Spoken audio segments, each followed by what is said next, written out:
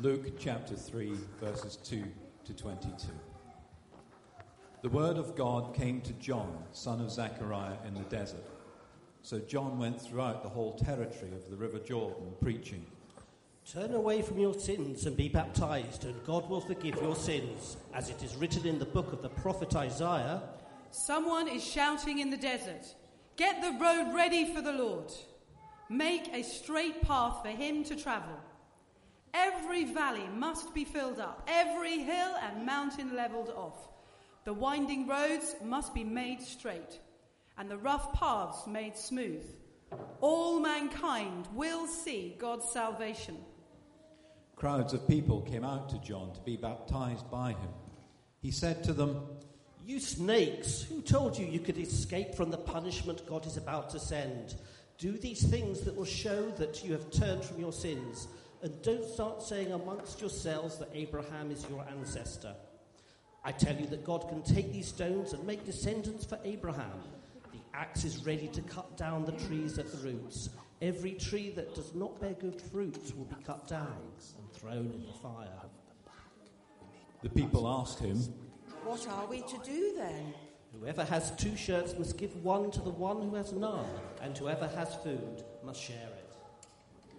Some tax collectors came to be baptized, and they asked him, "Teacher, what are we to do?" "Don't collect more than is legal." Some soldiers also asked him, "What about us? What are we to do?" "Don't take money from anyone by force or accuse anyone falsely. Be content with your pay." People's hopes began to rise, and they began to wonder whether John perhaps might be the Messiah.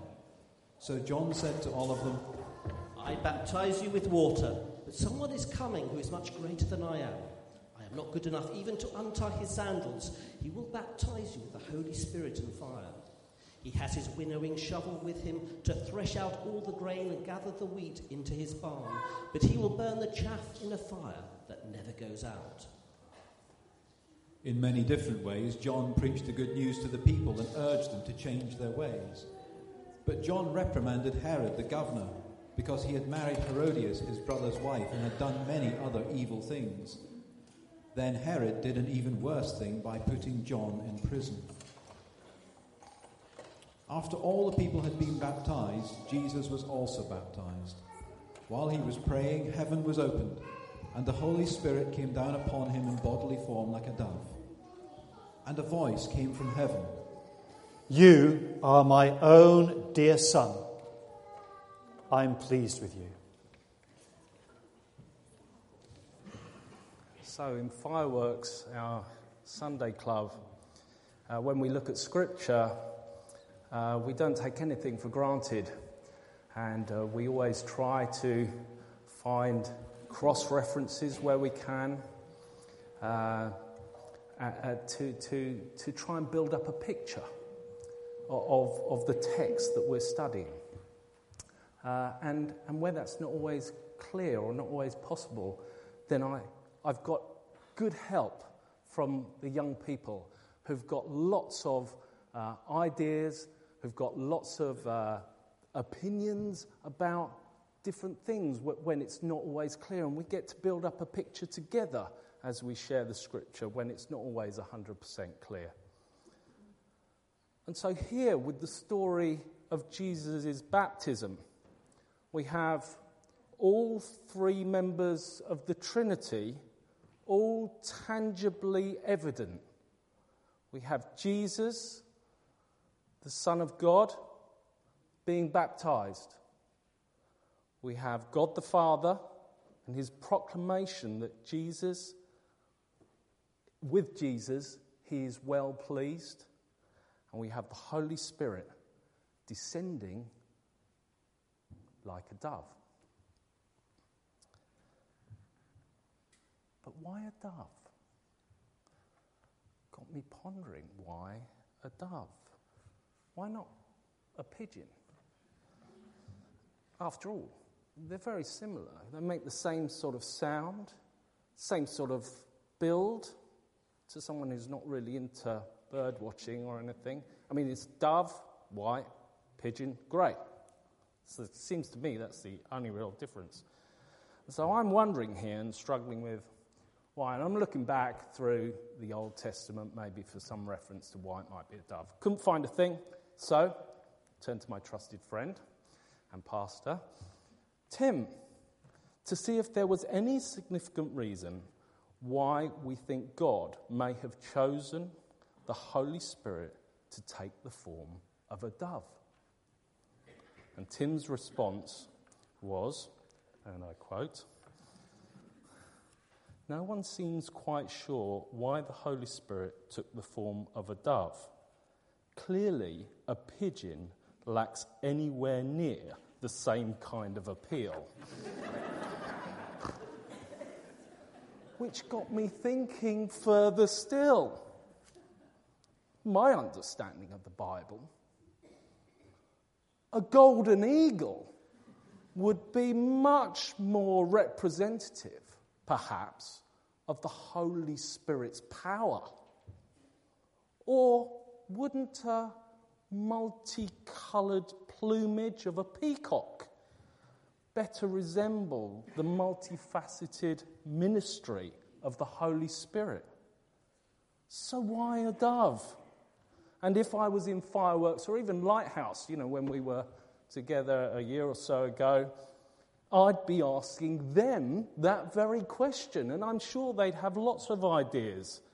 If you were God and you had to send the Holy Spirit to earth in the form of a bird, what bird would you be? It's a good one to get them thinking. It's a good, what we call maybe an icebreaker. Why not a humble old pigeon?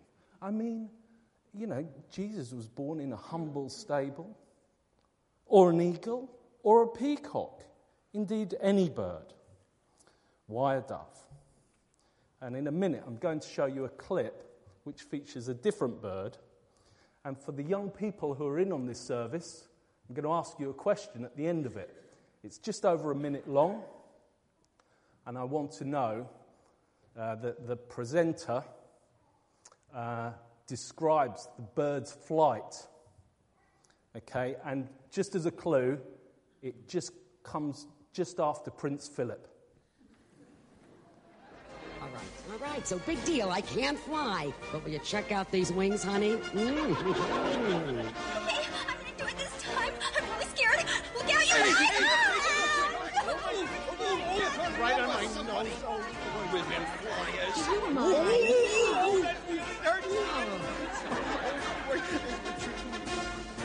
Hello, hey, this is great. Oh boy, look how high I'm flying. Well, that's enough for today. I don't want to push it. Let me see. Maybe I can find a good takeoff point up here. Oh, not the water. Look out!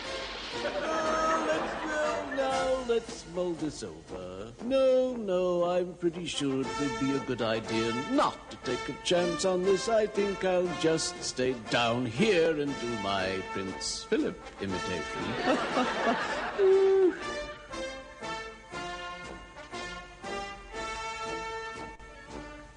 But once they do get up into the air, they fly with a majesty unequaled but by only a few feathered creatures. They utilize their 7-foot wingspan to soar regally in awe-inspiring flight, sometimes for distances of thousands of miles. And there's a good reason why they stay up in the air for such long distances. They're absolutely terrified of coming down. Tower to Goonies, cleared for landing.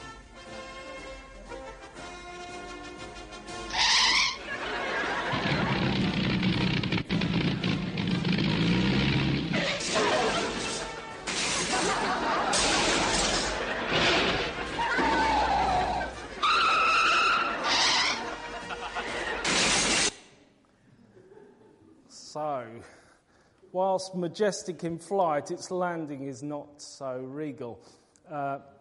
So I'm sorry for perhaps disturbing everyone's beautiful, tranquil picture of a dove floating down from the sky and coming to rest on Jesus' head, as we sometimes see in the Good News Bible, a lovely picture of the dove on Jesus' head. Some of you more versed in ornithological identification of birds may know better than me that different flight paths, you can identify birds from different flight paths, and you might be troubled or even take objection with my description of a dove floating,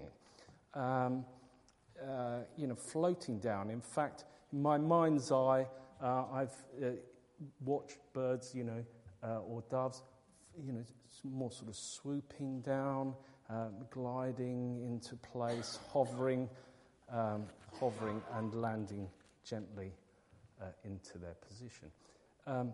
Don't forget, we are talking about a dove, because it was a dove, but it was actually the Holy Spirit and the move of the Holy Spirit. And over the last week, as I've been preparing this talk, I've been watching pigeons, and watching their movement. I know it sounds very sad, and I did actually spot probably what was a white pigeon. I mean, was it a dove or was it a pigeon? Who knows? But I watched them, and they do. They're sort of gliding around, and then they do this thing with their wings just before they land, which gives which sort of slows them down in midair, which gives the sensation that they're like hovering just before they land. It wouldn't be everyone's cup of tea to have a bird land on your head. In fact, I knew someone who had a real phobia with like anything sort of buzzing around its head, or maybe a bird sort of landing on your head. And in fact, I could have shown you a clip as well about a little girl. There's a little girl in America somewhere, and the mother's or the auntie or some relative is put the seeds in her hand, and I think it's parrots there, and she says, "Go on, hold the seeds out. Come and take it from your hand." Bird flies down, lands on the child's head. The child immediately screams, and the more it screams and takes there's a real panic going on. So the thought of maybe having a bird coming and landing on your head is not everyone's cup of tea. So in considering just why the Holy Spirit took the form of a dove, perhaps we've hit upon a reason this morning when we consider its movement through the air towards its target. How content are we to allow the Holy Spirit to move upon us? Scripture tells us that the Holy Spirit came in the form of a dove. So do we have experience ourselves of God, the Holy Spirit settling upon us, perhaps swooping down, gliding around us, hovering overhead to eventually find its resting place here within? And in my humble view, as was prayed earlier, if ever there was a time at Brighton Road where we need the Holy Spirit to hover over us, it's this week as we consider a new appointment. So, thanks very much. I think that's it. I did have a seagull steal my sandwich once. That wasn't a pleasant experience. The dove is a much gentler, purer kind of bird. So we thought about the Father in Jesus. We thought about Jesus in Jesus' baptism. We thought about the Holy Spirit in Jesus' baptism. What about the Father? What's his role? For many people, God is the absent father figure. They've never really known him, and God is nothing more than a stranger to them. And just like the absence of a father figure in life can affect us, not knowing the love of God can affect us negatively as well. It can leave people struggling with a deep-seated sense of insecurity. Do I matter? Does anybody care? Is my life worth anything at all? Does anybody know or understand or love me? And sometimes those fears and anxieties can make us resentful of other people, of their perceived happiness. It can be difficult for us to form relationships with others. Everybody longs for emotional intimacy, but it's difficult to be able to trust anyone enough to be vulnerable with them. Like a dove is perhaps a more vulnerable type of bird. And so some people end up settling for physical promiscuity rather than intimacy, using others and being used themselves. And that breaks God's heart. God's message to you, as it is to Amy, is the same as his message to Jesus. You are my beloved son. You are my beloved daughter. I'm delighted with you and I love you with all my heart. And though it might seem a long way away, God never stops loving you. But in our anger and our fear, we sometimes fight him and push him away. We don't want him to get close. And so God's Holy Spirit, fluttering like a dove above our heads, can't get anywhere near us because we're fighting him off. But that's why the Father sent Jesus to come alongside us to say, look, he really does love you. You don't need to be scared of him. I know you're angry, I know you're screwed up, I know things are a mess. But Jesus came to take all that emotional rubbish away. And he says, trust me. Let me bring you to your heavenly Father and introduce you so you can find out who you really are. You can find out how he really feels about you. You want to hear God telling you how much he loves you, how precious and important to him you really are? Well, Jesus is the one who can change your mind about God.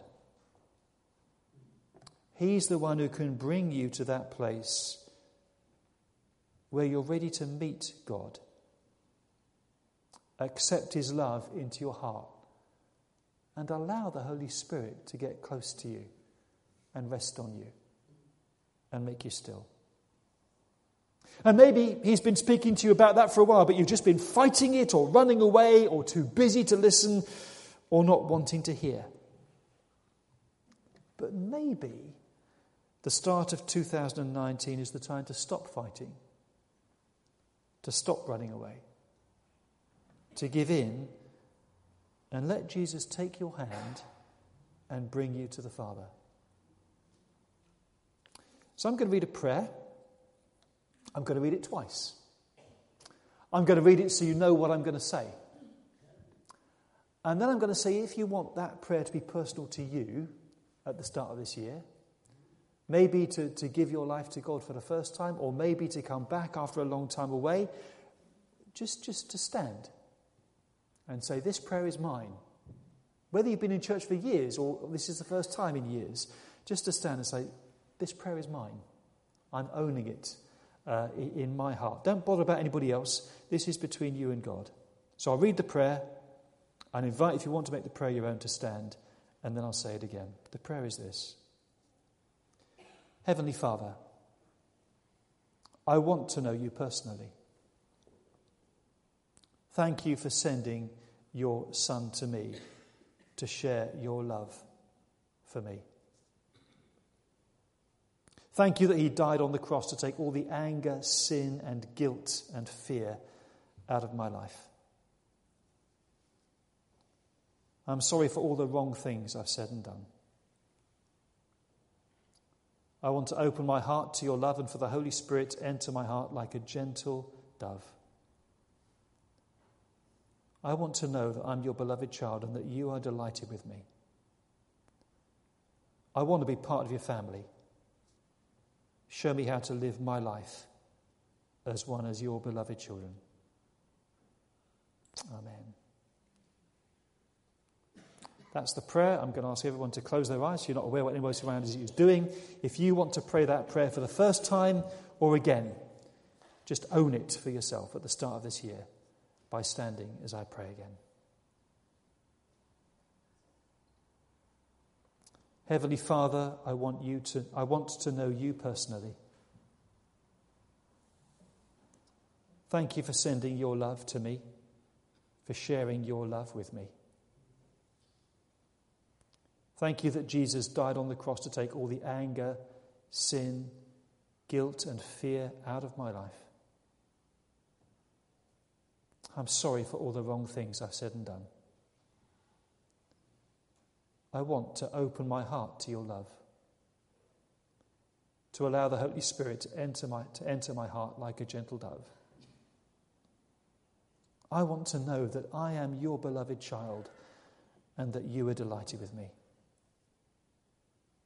I want to be part of your family. Show me how to live my life as one of your beloved children. Amen. And if you're standing, can I invite you to be seated?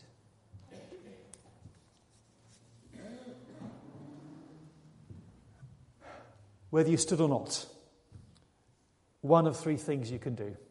You can go and find the prayer team in the chapel, and they will pray with you and for you. I've got, and they're available outside, booklets, Knowing God Personally. If you weren't quite sure but you want to know more, take a booklet, read it. There is a similar prayer you can pray in that. Or we are running a Next Steps course similar to the baptism course that Gina mentioned on Tuesday night, starting the 5th of January. No commitment. Come and find out what it means to be a Christian, what it means to get baptised, what it means to join the church. 3 options. Prayer team in the chapel. Knowing God Personally. Next Steps. What's God calling you to do today?